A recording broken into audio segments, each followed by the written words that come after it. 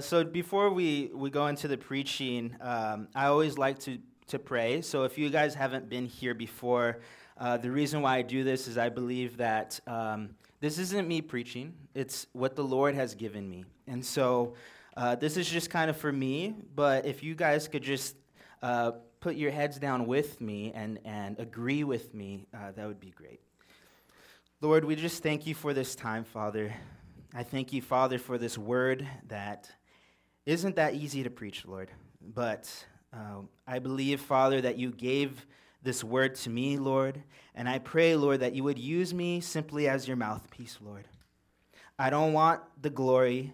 I don't want to be praised, Lord. I want you to be praised. I want you to have the glory, Lord. And so I pray, Lord, that this message, Lord, would be used by you to influence my brothers and sisters here today, that it will infiltrate their hearts, Lord, and cause change, Lord. I thank you, Father, and I pray, Lord, that you would humble me before you, Lord. In Jesus' name, amen. So, a little icebreaker if you don't know me. I'm a little of a jokester, okay? I like to make jokes. My wife knows this. I'm just a really joking, dorky person, if you didn't know that. Whoever said that. Half of the time up here, I'm either laughing or I'm crying. And I don't like to cry, but for some reason, I cry up here. And a little secret about me is one of my biggest fears is that I would leave my mic on and I would go to the bathroom. Like, that is one of my biggest fears. One time, I was growing up, I went to this church, and my pastor left his mic on while he was peeing, and he was just whistling his life off. Like, he was just, I can't whistle, and so you wouldn't have the pleasure of hearing me whistle. You just hear me peeing. And so that's just one of my biggest fears. Anyways, let's go into the message. So today's message is called Seeds of Fire. Seeds of Fire. And if you have been here for the last couple of weeks, we've been going through the book of Acts. And so last week, we went over this kind of dramatic thing that had just happened in the church. And I'll kind of recap that just in case you don't know what I'm talking about. And so in Acts 8, 1 through 8, persecution begins against the Christian church. And now Christians must decide whether they will refute the name of Jesus or spread his story across the world. You see, persecution is coming to Christians today.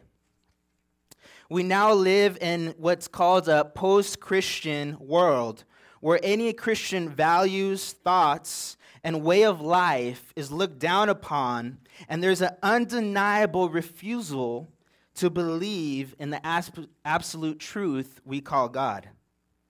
On top of this, brothers and sisters in Christ are dying all across the world at this very moment as I speak because of their belief in Christ, and it's only getting worse. With this in mind, I believe that there's something to be learned from the early church and the response to persecution in Acts 8, 1 through 8. To prepare us for the greater persecution that is coming to us Christians. A little recap, if you weren't here last week, in Acts 7, 57 through 60, Stephen, a godly man loved by the early church and apostle, had just gotten stoned to death. And at the scene was none other than Saul, who would become Paul later on. Saul not only approved of the killing of Stephen, someone who was being used by God mightily, but actually enjoyed it. And this sends shockwaves into the world. And now we pick up in Acts 1 through 8. Acts 8, 1 through 8. And Saul approved of their killing him. On that day, a great persecution broke out against the church in Jerusalem, and all except the apostles were scattered throughout Judea and Samaria. Godly men buried Stephen and mourned deeply for him, but Saul began to destroy the church. Going from house to house, he dragged off both men and women and put them in prison. Those who had been scattered preached the word wherever they went. Philip went down to a city in Samaria and proclaimed the Messiah there. When the crowds heard Philip and saw the signs he performed, they all paid close attention to what he said. For with shrieks, impure spirits came out of many, and many who were paralyzed or lame were healed, so that there was great joy in that city. And so this is the scripture that we're going to examine this morning. And so I'm going to kind of break this up into segments, and we're going to kind of go deeper within each little piece that I take apart so that we can get a better understanding. And so the first section of scripture is great persecution broke out against the church in Jerusalem. And this is in verse 1. The early church had just experienced a great loss in Stephen's death. And before they could recuperate and catch their breath, their security and comfortability was taken away from them. Persecution emerged against the church, and now a hurting church must now become mobile. I don't know about you, but when I'm feeling persecuted or I feel heartache, the last thing I want to do is share the good news. I don't want to do anything. I want to seclude myself, and I don't want to be around anyone when I'm feeling persecuted or in heartache. Yet the early church does something interesting. Out of their pain of loss and persecution, the early church turns those very things into a source of motivation to share the good news. And I'll go more into that later as to why. The next section of scripture is all except the apostles were scattered throughout Judea and Samaria. And that's in verse 1.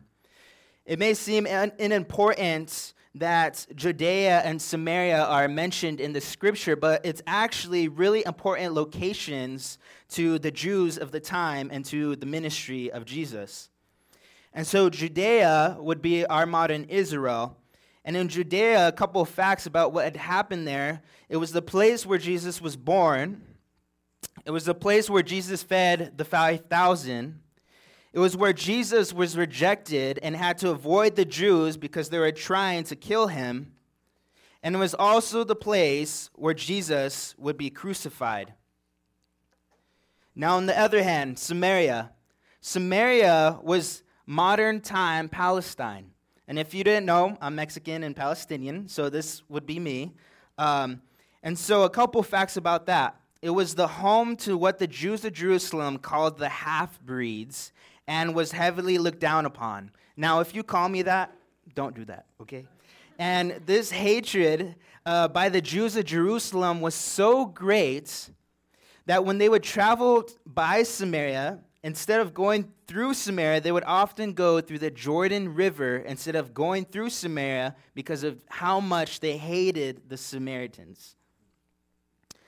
It was also the place where Jesus talked to the woman at the well, who should have been looked down upon in the eyes of the Jews, but instead, Jesus took the time to listen and to talk to her. You see, Jesus was calling the church to the very place that had hung him on the cross, and to the place of the Jews' greatest enemy. Now, this is the early church. Most of the Christians are Jews.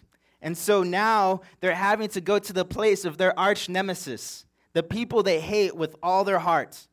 And if you didn't know, there's still a lot of conflicts that are going on in our modern day between Israel and Palestine. It's still going on. This hatred is still going on from this time period. And now the church is called to go to the place where Jesus was hung and to the place of the Jews' greatest enemy. But on top of that, the salvation that came through Jesus' suffering to all humanity, Jesus was now calling the Christians to partake of the suffering, become uncomfortable, and spread the good news to the world. And that's exactly what had happened.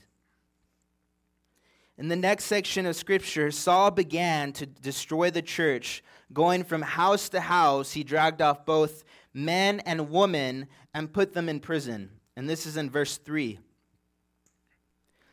Not only were the Christians now facing persecution all around them, but now nowhere was safe. An enemy was on the prowl, Saul, who found pleasure in dragging Christians from their homes and putting them in prison. But this is an important note. The Christians never stopped sharing. I mean, talk about stubborn Christians. No matter how hard the enemy would come against them, the Christians no matter how hard the enemy would go against them with words from others or physical weapons or emotionally, the Christians just would not budge. And I want to be like that. I want to not budge when persecution comes against me. And I believe, brothers and sisters, we need to be like that so that so we can bring light onto this world without fear. We have to be Christians that do not budge at the first sign of persecution. The next scripture is, those who had been scattered, the Christians, preached the word wherever they went. And this is in verse 4. Now think about this. The Christians were being persecuted, killed, dragged out of their homes, and were forced to move from the place they once called home. Yet they were still spreading the good news. Why? It just doesn't make sense. Why? You see, the good news is this.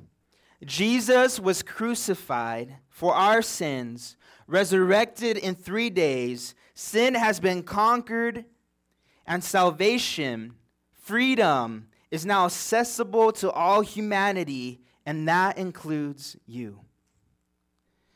You see, this message, this good news was revolutionary because the hope that Jesus offered was not to one people group. It was more than one person. It was more than one color. And you see, the gospel the good news reaches you no matter your color, no matter your background, no matter your social class, no matter if you're from the streets or you're rich, Gentile or Jew. The good news does not discriminate. It does not pick favorites. And the Christians of the time knew the value of the good news. They knew that everyone had to hear the good news because it was a hope that was offered to all humanity and not just one color, not to one just race, not to one location. It was for everyone. And so when they were scattering, they were actually using it as a way to spread the good news, to spread the hope that Jesus offered. Now, let me ask you, are you willing to die for the good news? Are you willing to suffer for the good news? To be persecuted because the time is coming when, this is pretty harsh to say, but the time is coming when the fake, surface-level Christians will be set apart from those that truly know the worth of the good news of Jesus. Because persecution is coming, and it's only a matter of time. Persecution will often differentiate the fake from the real, the wheat from the weeds. Now, I want to show you something that kind of blew me away during my trip in Israel, and I got to visit the Church of Initiation. Again, I'm not Catholic. We're not Catholic. Hope Center is not Catholic. I don't know if you're Catholic. But the Church of Initiation is supposed to be, I believe, the place where Mary lived. Anyone could correct me on that? Is that right? I believe so. Okay.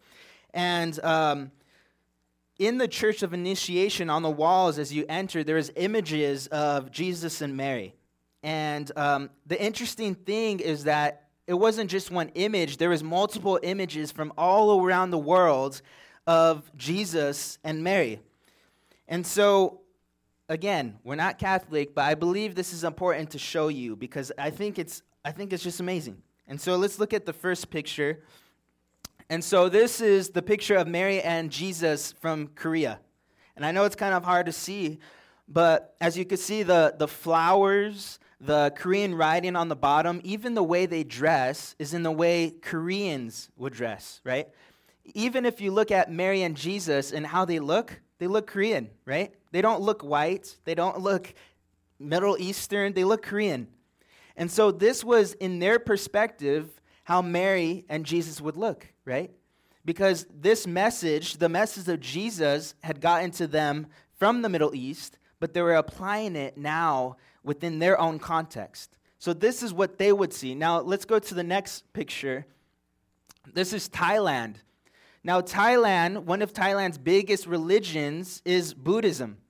And so, as you could see, I don't know if you've seen pictures of Buddha, but usually it's in this style of artwork, right? And so, everything from the headwear to what Mary's pants are, from her being not having shoes, even the way Jesus looks, is in their way, their perspective of how Jesus and Mary would look. Again, same message, different context, right? Now let's go to the next picture. Now this is Brazil. Brazil is weird, right? Now, this is the kind of artwork where you have to kind of squint to see what's going on in there. Like I had to. Now let me explain what's going on. So baby Jesus isn't in this, but Jesus is in this artwork, right? And so you could see this big figure right here. That's the angel that was talking to Mary, talking about when that the Holy Spirit would give her Jesus. Now you see the dove around the angel's neck is the Holy Spirit, and it's looking into the eyes of Mary, meaning that the Holy Spirit would enter Mary and she would become pregnant with Jesus. And then as you could see, there's kind of like this running stream that goes down to the bottom right here. And you can see Jesus' face, and he's carrying the cross.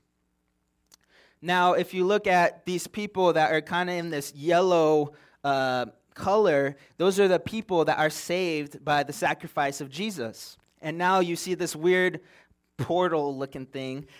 This is the stairway to heaven. And so, as you can see, for me, it's weird. To look at this, it is weird. But for Brazilians, this was a common way to do art. And for them, it was a message of Jesus that was hidden within their culture, within how they perceived the story of Jesus. And it's so interesting because there's so many multiple colors. And Brazilians, they love color. And so this is unique to Brazil. Now our last one is Japan. And so Japan, they wear this, I don't know what it's called. Kimono. You guys know better. Okay. So this is a kimono, and they're wearing the kimono. And now if you see little Jesus, it looks like he has a bowl cut. For me, it's weird, right? But for them, it makes sense, right?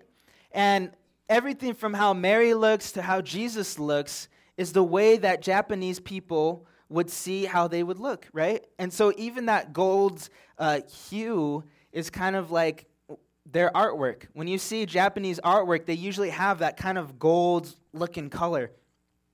And so this was how they perceived Mary and Jesus. It was in their culture. It was in their way they would dress, right? And so as you can see it in all four of these pictures, none is like the other. Each is unique to their culture, to the artistry, and their traditional clothing that it's made in. And the Lord revealed something to me during my time there. This is the outcome of this scripture, right? And so without persecution, the good news would have not spread to the ends of the earth. All the four different pictures would not be possible without the persecution that came against the early church. Now, think about it. If the early church stayed within Jerusalem or within Israel and never spread out when persecution happened, what would have happened? They would have died out, right? This would have not been possible. The good news would have never spread. And something interesting about this is that Jesus is showing us something beautiful. He was not only the Savior of the Jews. He was not only the Savior of the whites. He was not only the Savior of African Americans. He was not only the Savior of Native Americans. And he's not only the Savior of the Hispanics. Jesus is the Savior of all. And his good news is limitless. It crosses cultural boundaries. Historical hatred between nations makes no sense when the good news is infiltrated there. And people groups, and it crosses human understanding. Jesus calls us to hate your enemy. The world tells us hate your enemy and don't look their way. And when the enemy tried to crush the good news in this scripture, not only did Jesus become stronger, like his word, his story becomes stronger throughout the world, but it spread further. Because of the persecution, the good news had spread further. The enemy tried to suppress the good news, tried to take out Christians, but they came back stronger. And as you can see in history, that's usually just what happens. Again and again, they try to take out the good news of Jesus. And again, it comes out stronger, right? The top religion now in the world is Christianity. Well, how do you think it happened? From this scripture. It was because Christians decided to spread. And now I'm not telling you to move from Montana, because you guys would probably kick me out. I'm not telling you to move from Montana. But I am telling you that there's something within you that I believe you have the ability to spread if only you trusted yourself. Now, growing up, I was really interested in science and animals, and I'm not weird into the science stuff, but I do like nature and those different things. And so something that I learned in middle school was something called prescribed fires. And I don't know if we have any firefighters here, but this is a firefighter term. And so prescribed fires are fires that firefighters actually start on purpose. And so it kind of sounds dumb. You're a firefighter and you're starting a fire. That kind of goes against, what you're supposed to be doing. And so this kind of fire, it actually takes a lot of graphing out. The wind has to be perfect, and it has to meet so many perimeters to just happen. And the reason firefighters actually start these fires is because it could be good for the land and the animal species that live there. And I know it's mind-blowing to think that something so destructive as fire can actually be beneficial and healthy for the land. But something that's amazing is the greenery there will actually come back stronger and more lush than before the fires. And so because of the seeds that had been planted and the soil that had been created from the burnt greenery, the plant life will come back stronger. The ecosystem will be more balanced. More species can come in and live in that area. Now, why would I talk about this? Well, I believe that instead of the fire of destruction the enemy tried to invoke upon the first Christians, through persecution, the Lord used the fire of the enemy for good. The scattering of the first Christians had created seeds of fire. Not seeds of fire that would cause and bring destruction, but seeds of fire, Christians who are on fire for Jesus, carrying the Holy Spirit wherever they were scattered to spread the gospel and would turn the world upside down and bring true life and hope to a once distasteful, dark, and hopeless world. I believe that the fire that had been caused by the enemy, the Lord turned to good, and that the seeds started spreading across the world, and the world started becoming infiltrated by the good news that Jesus died, was resurrected, and now the sins were conquered, and now we can be forgiven and have freedom in our life. if there's something that I want you to get out of this preaching, I just want you and I to get to the point and say, I've been suffering, but Jesus. I've been lost, but Jesus. I've been depressed, but Jesus. I've been anxious, but Jesus. I felt unheard, but Jesus. I felt confused, but Jesus. I felt like I was losing, but Jesus. I felt my family was slipping through my hands, but Jesus. I felt like life wasn't worth living, but Jesus. I felt like staying silent, but Jesus. I felt like I had no purpose or value, but Jesus. All I want you and I to get to the point is where persecution can come and you can say, but Jesus, but Jesus, but Jesus is the reason I live, I breathe, and I spread the good news and become seeds of fire. Remember, the good news does not discriminate. It does not pick favorites. If you're living, then you are capable of becoming a seed of fire. It doesn't matter if you're from the streets. It doesn't matter if you're poor. It doesn't matter if you live in the ghetto or if you live in the rich side of town. It doesn't matter because the good news is again for everyone. Now, if the good news is to spread, then you must be that seed of fire. You must go around to your neighbors, to the people around you, and spread the good news. Don't be fearful, because our brothers and sisters from in the beginning of the church was not fearful. I believe that we have the ability to become seeds of fire and change the world and get rid of all the gunk, all the nastiness, and bring back a fruitful and lush world that is filled with the love of Jesus. Let's pray.